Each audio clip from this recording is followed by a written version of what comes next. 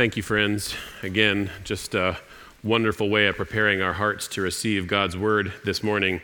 Go ahead and take your Bibles and turn to 1 Corinthians 7 with me. As we do so, Randy asked me to make one more announcement. That's to the men. Men's Bible study will not be taking place this Tuesday night. It'll resume the following Tuesday, the 11th at 6:30 in room 204. And they're gathering together on those occasions to actually, they're studying through the passage that's going to be preached in advance of Sunday's preaching. So there's a good number of guys in here who probably know this passage better than I do, which means we're just going to tag team it. When I stumble, Phil Watson, where are you? I'm going to tag you in, I'm going to tag out, and you take over, okay? All right.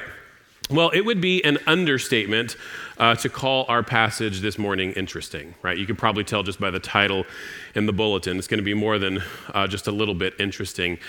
And the reason I say that, and the reason that I think the worship was so fitting leading us into our scripture this morning, is that Paul has things to say that are at one and the same time both precious and hard. Precious and hard.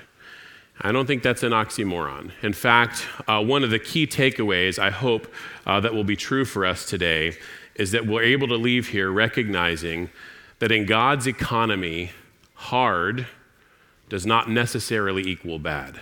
Okay? In God's economy, hard does not necessarily equal bad.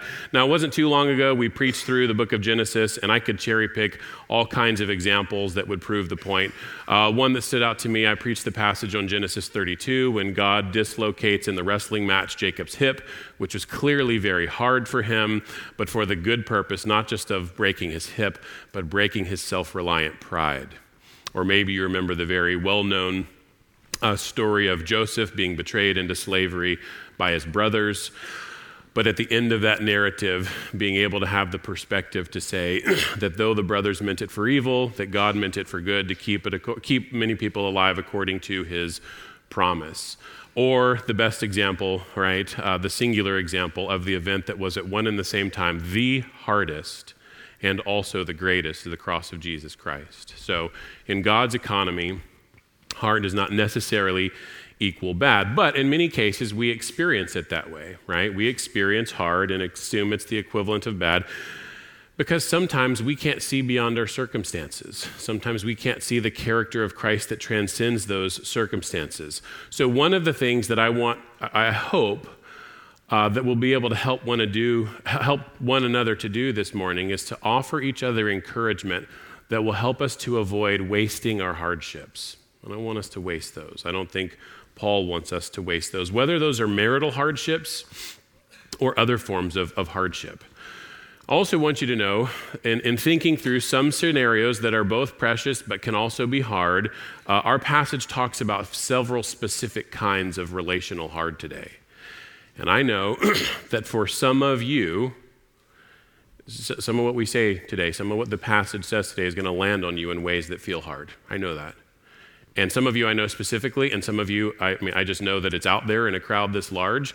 Been praying for some of you as I've been thinking through and prepping for this message, some generically and then some specifically in the ways that I know that there's hardship. But I want to assure you that there is gospel good in all of these forms of hard we're going to talk about today.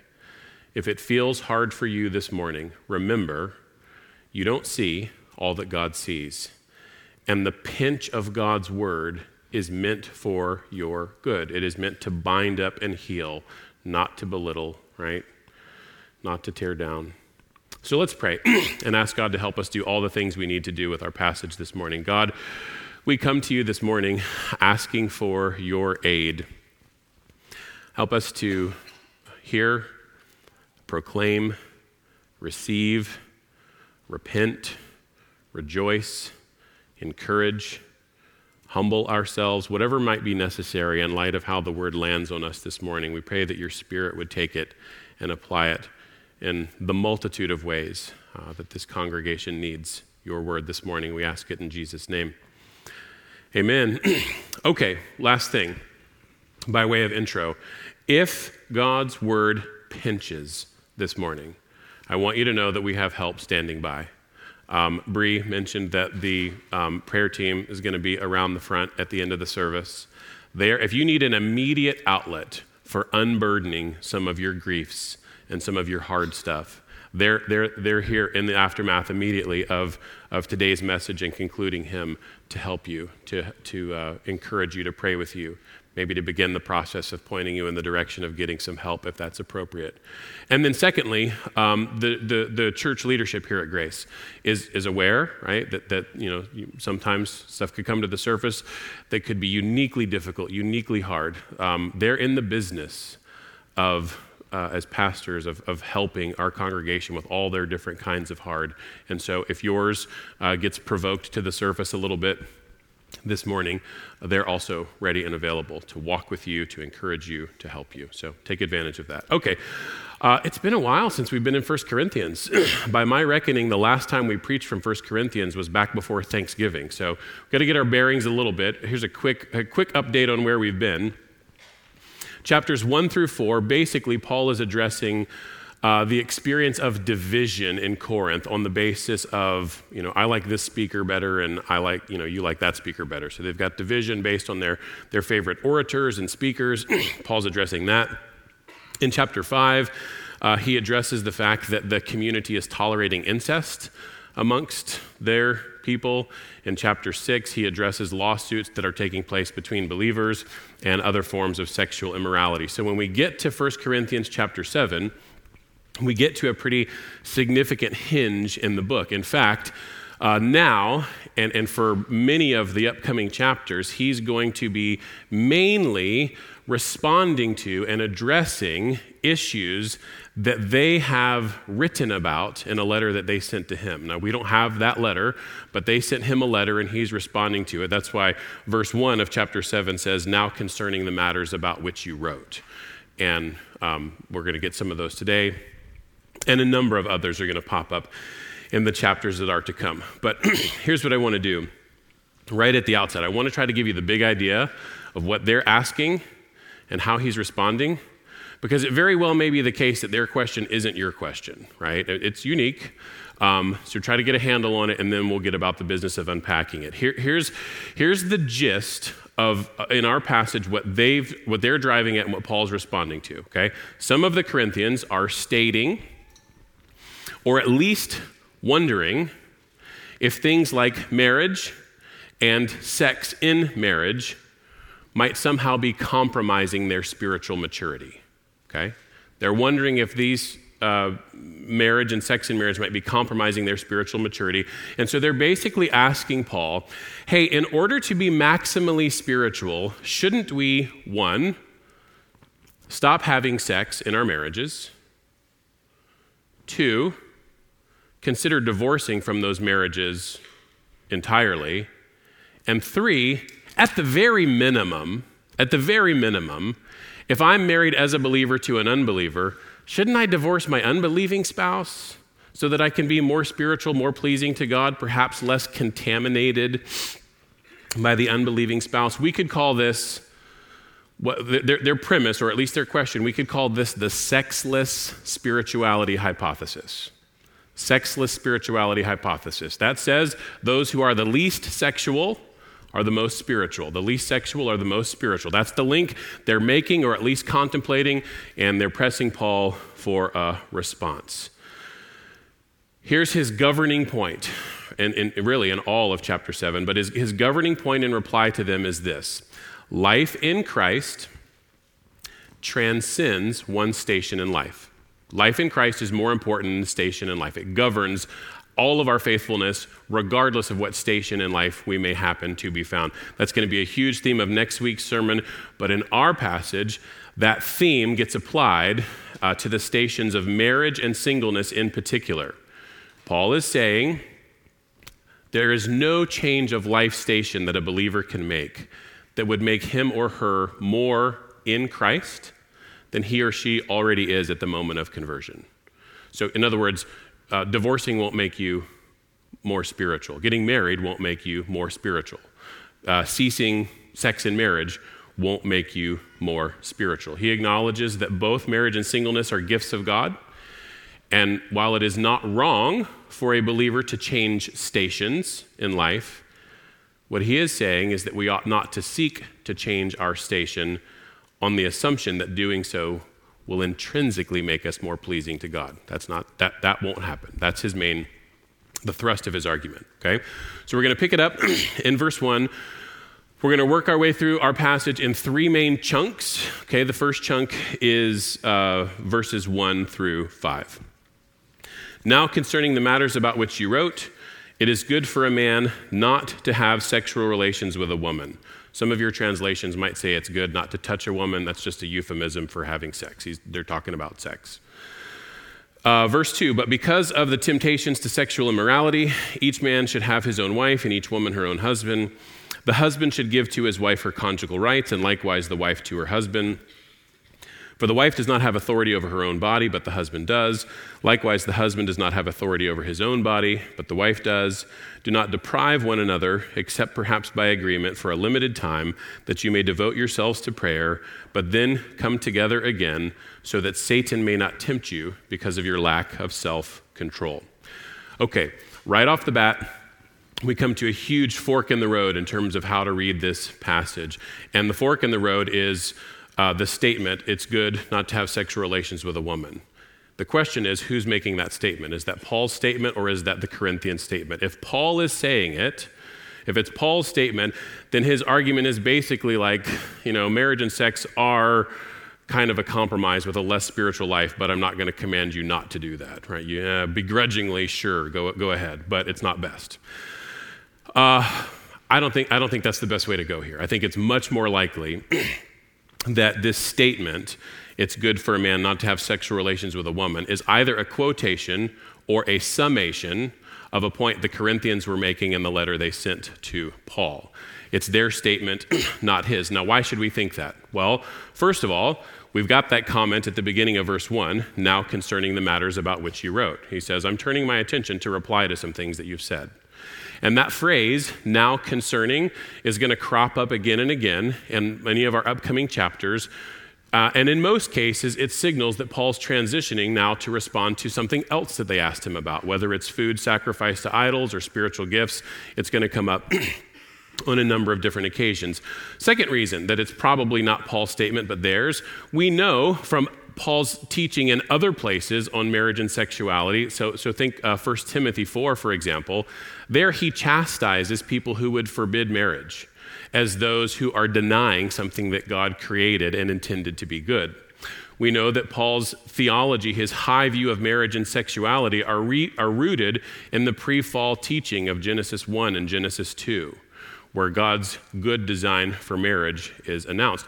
And we see that in particular in Ephesians chapter 5, where Paul takes that teaching and applies it to the gospel meaning of marriage, more broadly speaking. So it's very unlikely that Paul is commending the notion that marriage is a second-class form of spiritual living, right? It's probably not what's happening here. So they're making the claim, hey, sex and marriage compromises us spiritually, right? And if that's true, shouldn't we abstain from doing that? They might even be leveraging or attempting to leverage Paul's own experience of and advocacy of the gift of singleness to try to make their point. But that's what they're driving at. And Paul's response is actually no. If you are married, abstaining from sexual intimacy is in fact not the more spiritual thing to do.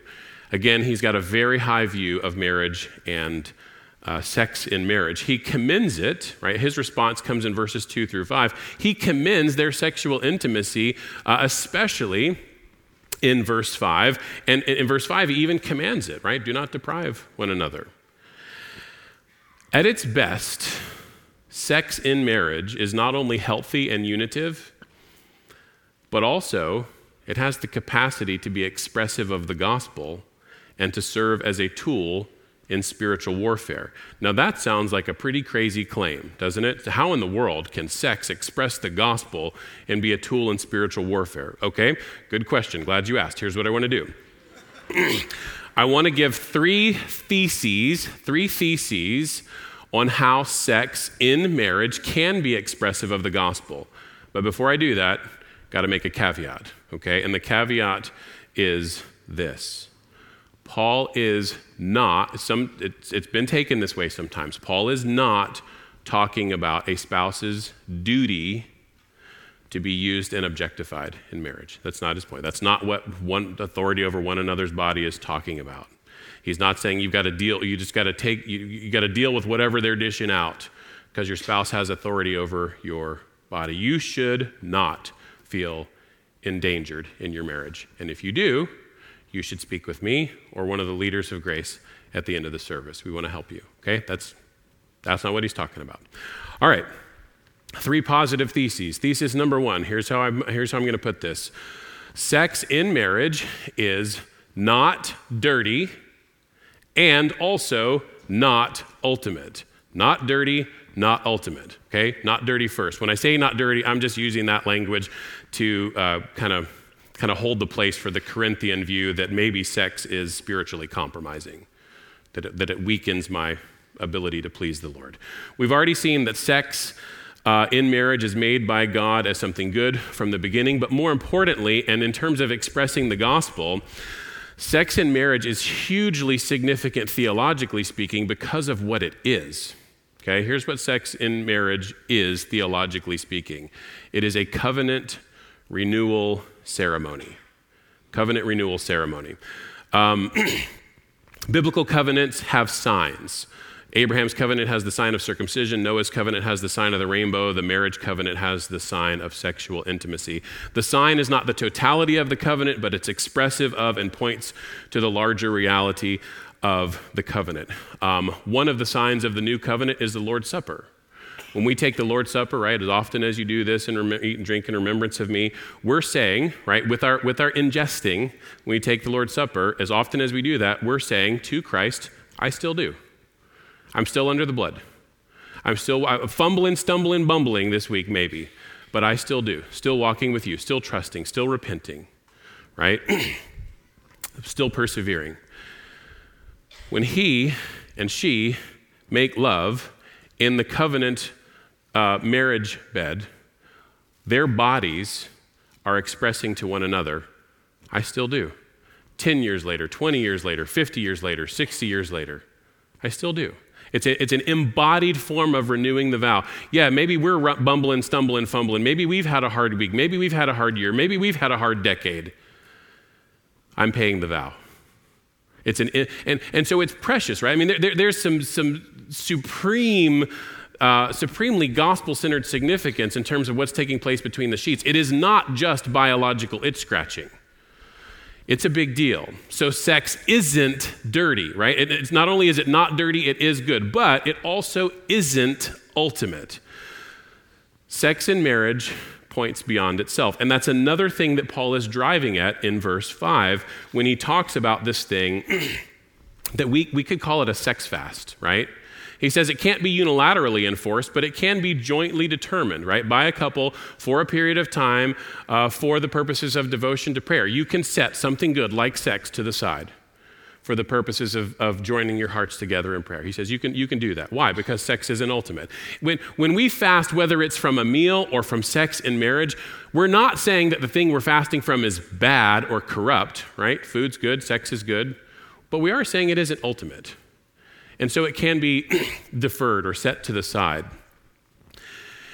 And that sex fast, the possibility of doing that, anticipates a day to come when the union of sexual intimacy will no longer be part of the married couple's experience. And get this, if you've got a great marriage, this may be hard to believe. It won't be there, and you won't miss it. Okay? Verses 29 to 31 talk about that a little bit. Neil, that's a part of Neil Harden. He's going to be preaching that passage in 2 weeks. I can't wait. I can't wait to hear. I really appreciate him. Love how his mind works. It's going to be awesome. But here's how I know. Here's how we know that when you get there, you won't miss sexual intimacy in marriage. Okay. Some of the structure of the progress of biblical theology or redemptive history, some of the structure follows the guidelines of foreshadow moving into fulfillment. foreshadow moving into fulfillment. Foreshadow is good. It's always good, right, in terms of what it anticipates. But the foreshadow points beyond itself. And when the thing that fulfills the foreshadow arrives, nobody says, oh, I wish I could go back and live under the terms of the foreshadow. Easy example. Animal sacrifices in the Old Testament. They were great. In their time, they were great, covering, pointing beyond themselves. When Jesus arrives, the Lamb of God who takes away the sin of the world and fulfills that ministry, nobody says, nobody came in here today saying, you know what I really wish I could do, what I'm really missing out on is shedding the blood of some bulls and goats for the temporary covering of my sins until the time. Nobody says, I wish I could go back and live under the terms of the foreshadow, right? We're happy to be in the day of fulfillment. Well, the same thing is true so call this little m marriage. It's good. From Genesis 1 and 2, it's good, but it is a foreshadow. It is pointing forward to, now in Ephesians, all right, we're beginning to experience this right now in terms of the Christ Church relationship, which is capital M marriage, but the full realization of that experience is yet to come. And when it does, the shadow will give way to the reality, and we won't miss the shadow. As hard as that may be to believe, we won't miss the shadow. That's thesis number 1, not dirty, not ultimate. Thesis number 2. Sexual union in marriage is a means of serving one another in the form of spiritual warfare. Now again, right, crazy, earthy, practical statement. One commentator that I read was trying to get at the point like this. He said that sex in marriage is supposed to have the element of delight, but it's also supposed to have the element of responsibility. Responsibility to help protect your partner because of how good the enemy is at co-opting our sexual desire. So there's an element of protection of one another. Now that may not sound maximally romantic, but it is very realistic. Don't misunderstand me. Sex in marriage is not the only tool in the couple's pursuit of sanctification, but it is a tool in the pursuit of the couple's sanctification. And while we'll get in a minute to some things that having authority over one another's body doesn't mean, well, there are things it doesn't mean. The purpose of serving one another's sanctification is very positive, right, and gospel-oriented. Thesis 3. The goal of their sexual intimacy in marriage is oneness. Oneness, that's the goal. That's the overarching goal. That oneness is meant to be holistic and not just sexual. And most profoundly, it is meant to be reflective of the oneness that occurs in our union with Christ. It's pretty profound, right? Now, again, Paul doesn't say everything he thinks about sex and marriage in 1 Corinthians 7. He's addressing a specific question with a specific answer. So we got to reach to some other pieces. Just to flesh out a couple of things here, very broadly, right? So reaching back to Genesis, which Paul himself reaches to, one fleshing and leaving and cleaving, they go together. That's a package deal, right? One fleshing happens in the context where a man and a wife are leaving family of origin and cleaving together. That means that their intimacy in marriage is holistic and not just sexual. And it needs to be cultivated in an ongoing fashion. Here's where a lot of us go wrong. A lot of us wrongly assume that the wedding day is the finish line of the pursuit of intimacy. So I work hard and I woo hard and pursue and then we say I do and then, okay, we did it, yay, and you're gonna coast on fumes for 50 years. The wedding day is the starting line of the pursuit of ongoing, well-rounded, holistic intimacy. It is not the finish line. It's where that race begins. Not where that race ends. And I would suggest to you that in terms of cultivating that intimacy, I would suggest we can think about that in at least 3 dimensions, okay? Maybe more than 3, but at least 3 dimensions. Here we go. Dimension number 1, right, that he and she are cultivating, holistic intimacy, is face-to-face intimacy, face-to-face. in conversation, in communication, in prayer, in sharing burdens, date night, lovemaking, all of those things, right? Face-to-face interaction with one another. That must be cultivated in an ongoing fashion.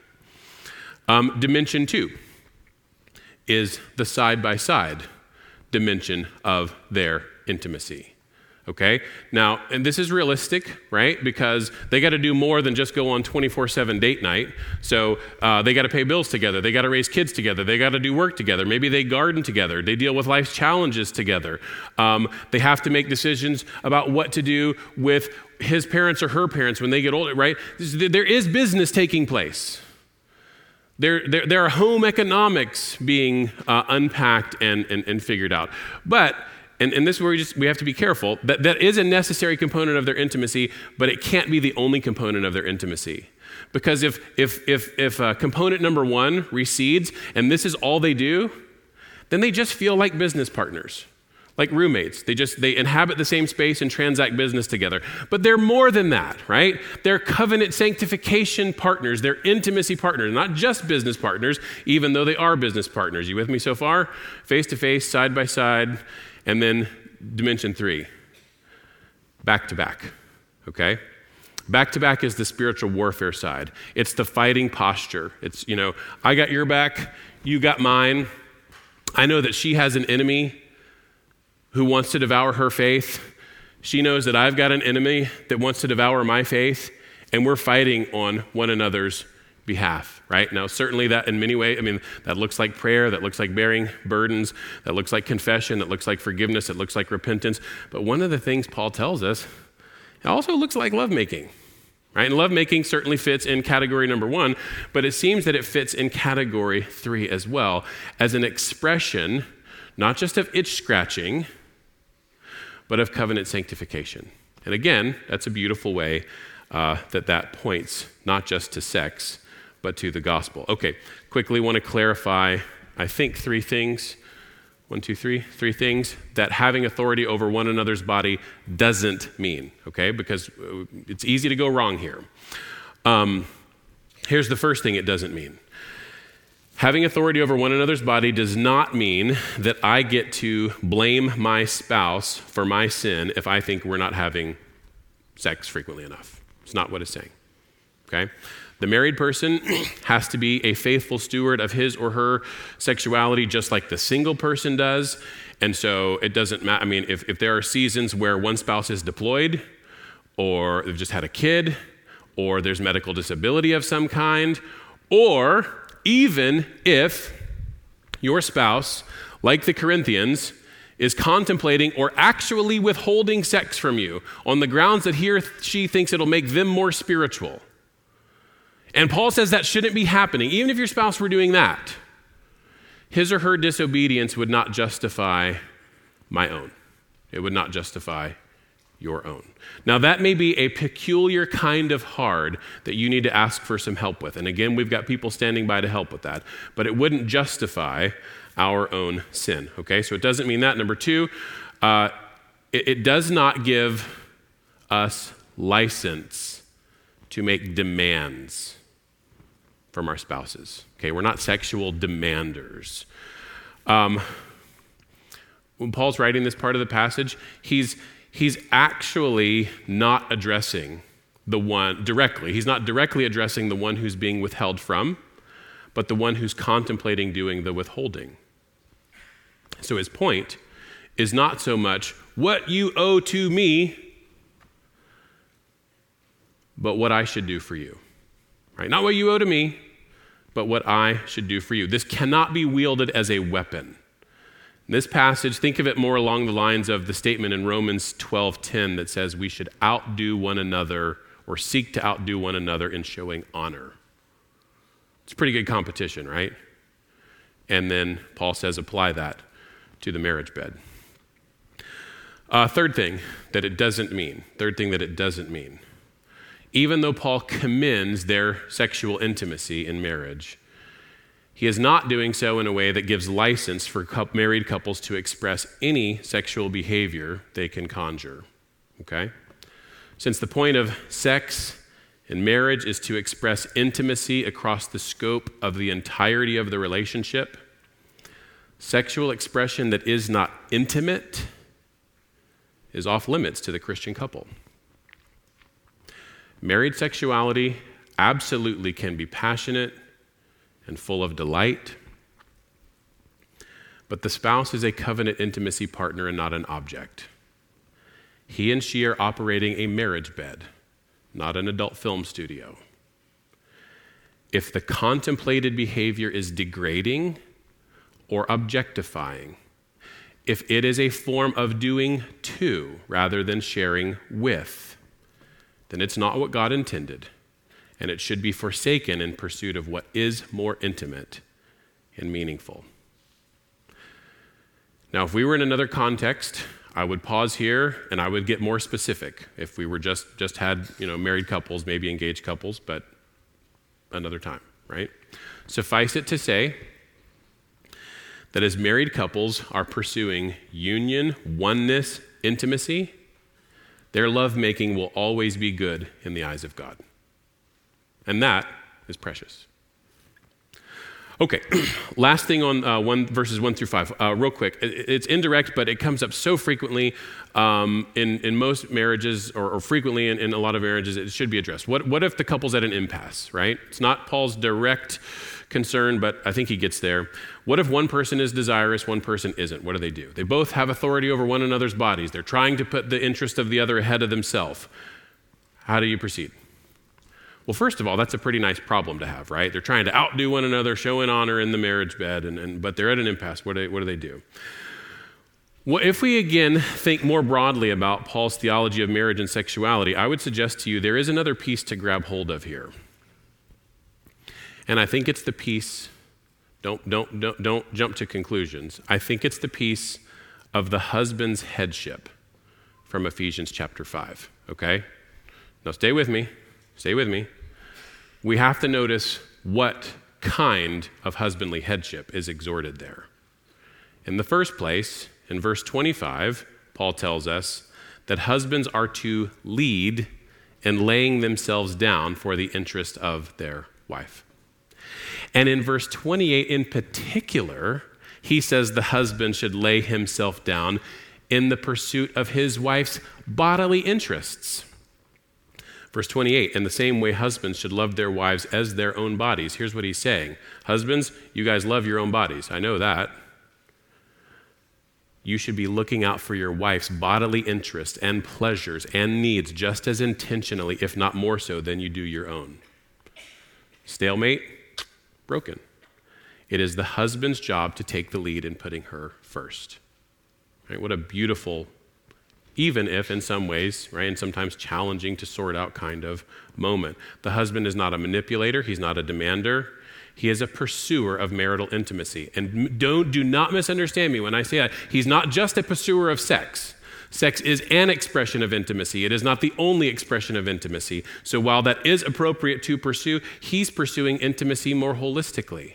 An intimacy which does have a place inside the bedroom, but needs to start outside the bedroom. Maybe some of us, all of us, have room to grow in that area. Okay, great, right? Start with where are you today? Start with today's faithfulness. What's the next step? Do that.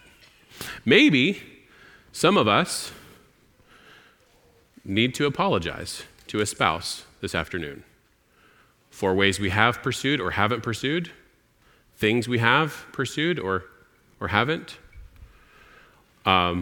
ways that we're reductionistic rather than holistic. That'd be great. Hard, perhaps. Humble yourself, have that conversation. And if it feels extremely difficult, again, we've got help available. Reach out to the leadership. They are practiced in positioning help for people and couples who need it. Okay, chunk number 2, verses 6 through 7. Now, as a concession, not a command, I say this. I wish that all were as I myself am. But each has his own gift from God, one of one kind, one of another. To the unmarried and the widows, I say that it is good for them to remain single as I am. But if they cannot exercise self-control, they should marry, for it is better to marry than to burn with passion. Okay. Again, what's briefly touched on here gets more extensive treatment in the sermon that Neil's going to preach in 2 weeks, so I'm going to defer a lot of that to him. Again, I'm very excited for that. But I do want to say a few things. First one, Paul makes this concession in verse 6.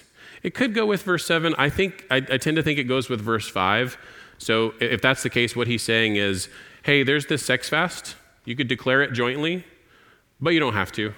I'm not requiring that. You could do it. You don't have to. I think that's it. I could be wrong. Verses 6 and 7, Paul addresses each has his own gift, one of one kind, one of another. There he's talking about the gifts of singleness and marriage in particular, right? And he's refusing to adopt for the either or. He's refusing to say that marriage and sex is more spiritual than singleness, or singleness is more spiritual than the married estate. He does dignify the gift of singleness, but he does not accept the premise that marriage, if that's what God gifts you with and calls you to, is somehow a compromise, spiritually speaking. He is going to say that given our time in redemptive history, that the gift of singleness does come with some distinct advantages. But again, that's something Neil's going to unpack for us in a couple of weeks. In verses 8 and 9, he takes what he said about the gifts of marriage and singleness, he applies it to the category of those who are unmarried and widows. He says it's good for those who are currently single to remain as he is, but he doesn't require the unmarried and the widow to refrain from marriage or from remarrying. In verse 9, he makes this comment about better to marry than to burn with passion. And we all go, what's that talking about? Burning with passion may prompt a single person to consider if God is leading him or her to a change in station in life, right? Maybe God's leading me to consider getting married. But if a person's current life station is single, then he or she is living out that gift until God leads them to change the station. And when that's hard to do, as undoubtedly it is, the person is drawing on their fullness of life in Christ, which transcends their station in life anyway. All right. I do want to make a couple of theses on how singleness as a gift can be expressive of gospel truth as well, right? I don't want to miss that. Here's the first one. Very much in harmony with what Paul's saying here. Singleness is not a preparatory phase to a mature life in Christ that can only happen in marriage. It's not a preparatory phase to a mature life in Christ that can only happen in marriage. Sadly, sometimes Christians talk or act or imply as though maturity can only happen for married people. And that's not true. It can happen, according to Paul, in either station because that station is being governed by the reality of life in Christ. It's a good rule of thumb that any suggestion we would make about what spiritual maturity looks like that would leave out Paul and Jesus as exemplars of spiritual maturity is probably not on very strong footing, right? So it's just that's a mistaken notion. But I do want to say, right? I know some of you are you're adult singles. You maybe burn with passion, desire to be married. You're not there yet. I want to say that your expression of contentment in the gospel, even if you do desire a spouse, magnifies Jesus as sufficient to meet your soul's deepest needs. That's an expression of gospel beauty, even while it may have, for some of you, some experience of hard associated with it. Thesis number 2. The single person's desire for intimacy, right, the burning with passion, is not wasted. Even if that person never gets to marry, it's not wasted. Somebody might go, well, hey, the Christian single person, they've got a drive for sexual intimacy as well, and they're living a biblical sexual ethic, so they're not expressing that. What gives? Is it like a cruel joke? Why? Is it wasted? Is it wasted on them? Answer is no. Think about it like this. We could call that drive for intimacy, we could call that a drive for little I intimacy, right? And it's a drive married person's experience, single person's experience, and that drive, even in marriage, cannot be perfectly fulfilled by what little in marriage can offer. Right? Here's what no couple ever said. No couple ever went on their honeymoon, consummated the relationship, and said, "That'll hold us for 50 years." Right? It was a fulfilling experience, but it didn't quench the thirst for that kind of intimacy and union. So eventually they decided that they desired to be intimate again, and then eventually, in other words, here's the point. The provisions of this life cannot permanently satisfy that thirst, which must mean I was made for a kind of intimacy that can. Not little I, but capital I. And the single person who is not able to exercise that sex drive in the particular context in which they're found is able to exercise the main meaning of his or her sex drive. His or her sex drive is mainly telling them what it's mainly telling all of us, that you were made for intimacy with Christ. And in that experience, it isn't wasted. In fact, again, I know there's hard that can be associated with this, but on the final day, if the single person stands before Christ and goes, "You know what? I got life with Christ, but I never got married sexual intimacy," that person, though it may have been hard between point A and point B, will not feel that he or she was cheated. If they got the reality and not the shadow, they won't go, "I got shortchanged." Let me just take this one step further, okay? I can't not do this.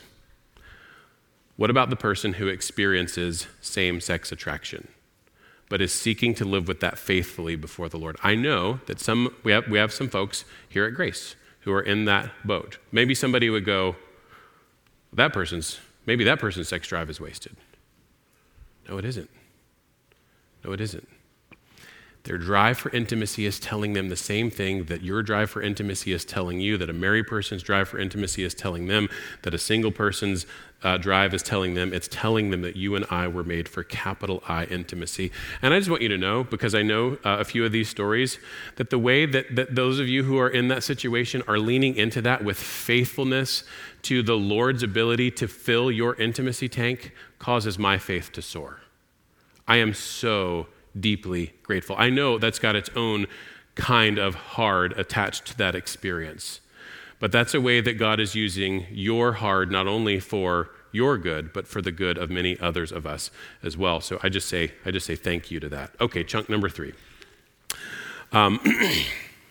His teaching on divorce and remarriage. Is kind of two subpoints. Verses 10 and 11, Paul is talking to two Christian spouses that are married to one another. He says, "To the married, I give this charge, I not the Lord," or excuse me, not I, but the Lord. It means he's quoting Jesus' teaching or referencing it.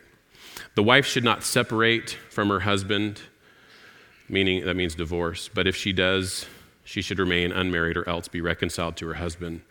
And the husband should not divorce his wife." So he's citing Jesus. He's talking to two Christians who are married to each other who are wondering, should we divorce each other in order to be more spiritual? And pretty straightforwardly, Paul says, no. If you do, your only recourse is to remarry one another or remain unmarried. I've got a really cool story where I know a couple that they did that. They divorced and then they got convicted and then they remarried one another. But that's going to have to be for another time. Down in verse 12, he transitions. He's still talking about divorce, but he says, "To the rest." What's he talking about here? He's talking about couples where they're not on equal footing in terms of their faith. One's a believer, one isn't. He's talking to couples of unequally yoked marriages. So to them, he says, "I say, I not the Lord." Okay, footnote. He's just saying, all he's saying is, I'm not referencing something that Jesus said in his earthly life. He's not saying that my teaching is less authoritative. You can check out 1 Corinthians 14:37 later on to think about, or to see what Paul thinks about his own teaching. "I, not the Lord, that if any brother has a wife who is an unbeliever, and she consents to live with him, he should not divorce her.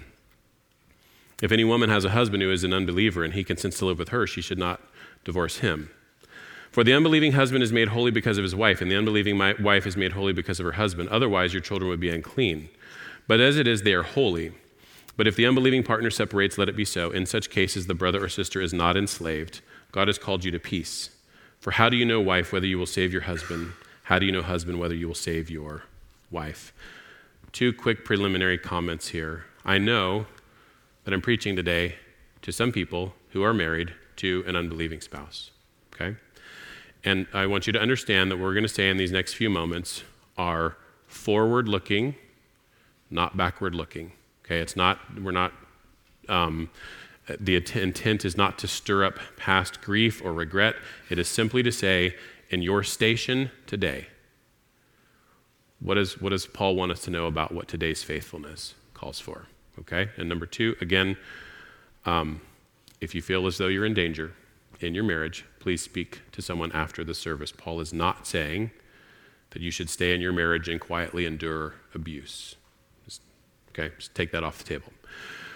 What they are saying to him is, come on, right? At least if I'm married to an unbeliever, it would be more spiritual to end that marriage, right? And Paul says, no, if they'll stay, you should too. You should not seek to initiate a divorce on the assumption that that would be more pleasing to the Lord. And he says that the reason they should be open to staying married or seeking to stay married, right? He gives that in verse 14. For the unbelieving husband is made holy because of the wife and vice versa. It seems that there is an advantage, right, to the unbeliever to live in the presence of one who speaks, reflects, embodies the gospel. It's not a guarantee that the unbelieving spouse will be saved, but there's an advantage, so much so that Paul can say down in verse 16, how do you know whether or not God might choose to use your expression of steadfast love to be the instrument that leads your spouse to Christ? The exception is found in verse 15, that all pertains unless the unbelieving spouse is the one who divorces the believer. And we're not going to do the whole theology of divorce and remarriage. I know there are probably people here who will disagree with what I say, but I take this to mean that just like Jesus' provision of sexual infidelity, that Paul's saying, in this case, the spouse leaves, divorces, abandons you. You don't have to try to force them to stay, and you are permitted to remarry in the Lord. I know there's disagreement that maybe we get taken up on another occasion. But having said that, this decision, this settled decision to divorce and to leave the marriage is a settled and final decision, okay? I think sometimes we mistakenly try to leverage the abandonment category a little bit too wide. He's not talking about falling out of love or marriages that have lost a spark. He is telling Christians who are married to unbelievers who don't feel like soulmates. They may get along pretty well functionally, but they don't feel like soulmates. He's saying stay, as long as they'll stay and they're not endangering you. And if that sort of person shouldn't be seeking a divorce, then neither should most of us. Okay, I know there are hard cases. I know there are hard cases here. But God, given all that marriage means, He does not intend for marriages to be easily dissolved. And Paul himself knows that marriage is hard. It's not a surprise. I mean, later on in verse 28, he talks about marriage as having worldly troubles, and he says one of the advantages of singleness is that it'll spare you some of the worldly troubles that are associated with marriage. So he's not naive. But in the main, those worldly troubles are troubles that we vowed to endure when we entered our marital unions. Do you remember your wedding day? When I officiate at weddings, I often ask couples to reflect on Psalm 15:4 with me before they give their vows. Psalm 15, David says, "Who can dwell on God's holy hill?" And part of the answer is the statement, "The one who swears to his own hurt and doesn't change." Okay? And then I'll elaborate with a paragraph like the following. Of course, we know that Jesus himself supremely swore to his own hurt when he vowed to love us to the uttermost. It cost him everything, and praise God, he was faithful to the end. As we've already seen, the love of Christ for you is the point of your marriage, is the point of the vows that you, the couple, are about to make. You're pledging to be a man or woman of your word, not only on days like today when life calls you to rejoice, but on far more difficult days to come when life calls on you to suffer with one another, and in some cases on behalf of one another. So be reminded, right, still talking to the couple, that the declaration and vows that you utter feel light and easy today, but there will be days to come that will challenge the sweetness and ease of saying this vow, even in the best marriages. The point of today is that you're swearing a vow that in some ways will cost you. And when that cost comes due, you are pledging not to change or back away. The vow of grace, sworn to one's own hurt, says to your spouse, not only when you're not at your best, but even when you're at your worst and your lowest, my feelings may buckle, but my commitment to love by God's grace will stand fast for you after the pattern of his love for me. Okay, that's the end of my wedding spiel. But that vow, it's a covenant vow, and what it does is it's squeezing us into places that are hard but good, isn't it? When you're feeling, if you've been married more than a week, you know your feelings will buckle, right? What was so easy to say on the wedding day will buckle at times. But the vow is a reminder to us that there's something bigger than us, outside of us, over us, to which we've been pledged and by which we are strengthened. It is a pinch. It's a covenantal pinch that reminds us, repent, forgive, rinse, repeat, till death do us part. All right, last thought. We're done here almost. Back to the beginning. What if someone says, I can't see how God can possibly redeem my hard situation? It's a good question. There are lots of things that we can't see about our current situations right now, right? There's a lot we can't see. But just because you and I can't see what God is doing in our hard situation doesn't mean he isn't doing something, even something profound. Remember the disciples and how they despaired of destroyed hopes on Crucifixion Friday? They couldn't see. But now we can see. And we call it Good Friday as a result, don't we? The world's worst day, in the hands of God, became the world's best day. I know it's easier to say than it is to do, but it doesn't make it any less true. And that is one of the reasons that we gather together on a weekly basis to rehearse redemption's story, as we did in sung worship at the beginning of the service today, as a means of helping fan faith into roaring flame in one another's lives. We may be called to lean into hard situations. Yours may be marital, yours may have something else going on. But whatever hard situation we've been called to lean into, we've been called to do so from having received the security of Christ's superior, steadfast love. So friend, the most faithful thing that any of us can do today is to lean more deeply into the enjoyment and satisfaction of that love. Walt's going to come and lead us in a concluding hymn. And as he does so, at the end of that, the prayer team will be scattered around the room. Some of you may need help today. And they're here to receive you and begin praying with you and for you and initiating that process.